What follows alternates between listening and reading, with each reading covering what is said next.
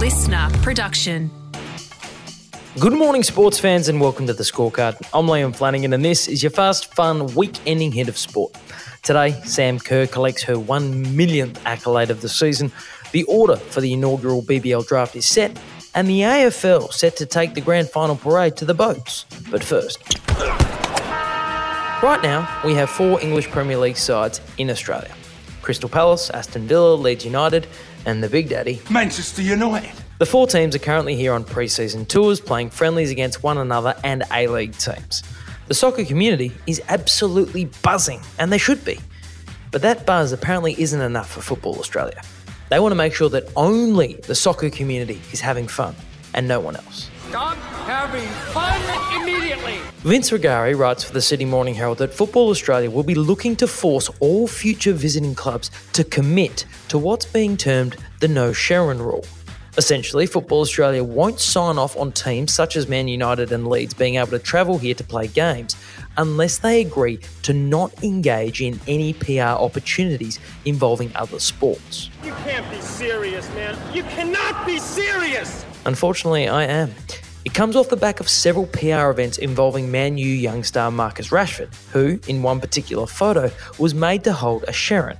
And it's that image that has left certain soccer people seething about why Rashford was wasting his time on cross-code promotional activities and not spending time doing soccer promotional activities. Damn it, I hate that photo. But apparently Football Australia agree, and in the future are set to closely scrutinise any publicity plans of visiting teams before giving the green light to their arrival. You may enter.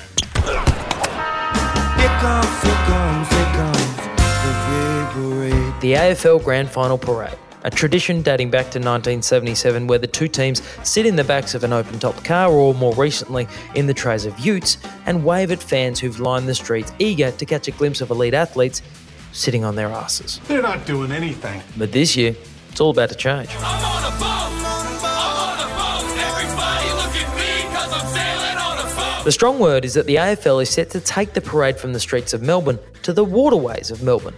It'll stay in the city, of course.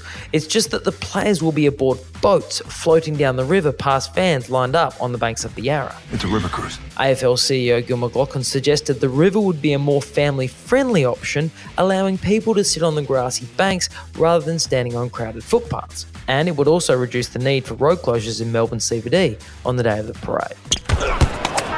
Today's our draft. It's the innovation that Cricket Australia hopes breathes new life into the upcoming Big Bash League this summer. A draft where the BBL teams will get to pick from over 170 international cricketers, such as South African Faf du Plessis and West Indian heavy hitter Kieron Pollard. And Pollard takes strike and whacks it straight to the boundary. One and over the fence. The big man has lived up to the reputation. And while the draft won't take place until the end of August, what has been decided is the order in which teams will pick. So, who scored that coveted number 1 spot? Through an NBA-style weighted lottery, which essentially rewards the worst teams from last season, the Melbourne Renegades have landed that crucial first pick after finishing stone motherless last with just 3 wins last season. The Melbourne Stars will pick second, the Brisbane Heat third, and the surprise packet, the Sydney Sixers, who were runners-up in last year's tournament, scored the 4th pick. Well, that's a nice surprise. Hey, Sam Kerr. In the same week, she broke new ground by becoming the first ever female player to appear on the cover of the international edition of the EA Sports FIFA game.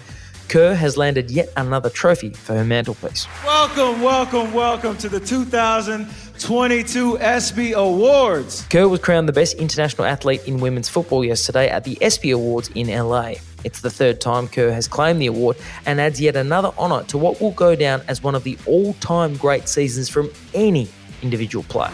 So it's Kerr going. She's onside as well here, Sam Kerr. He's Kerr for 3. Oh my word!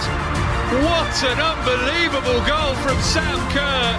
This season, Kerr became Australia's all-time leading scorer at international level, claimed back-to-back Golden Boot awards with Chelsea in the Women's Super League on her way to winning both the title and the FA Cup.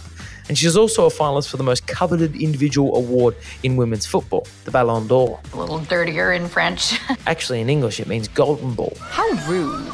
But seriously, I don't know where Sam Kerr's living at the moment, but I think she's going to need a place with a bigger trophy room. And that is your Fast Fun Hit of Sport for Friday the 22nd of July. I'm Liam Flanagan. Enjoy your weekend of sport. I'll catch you Monday on the scorecard. Listener.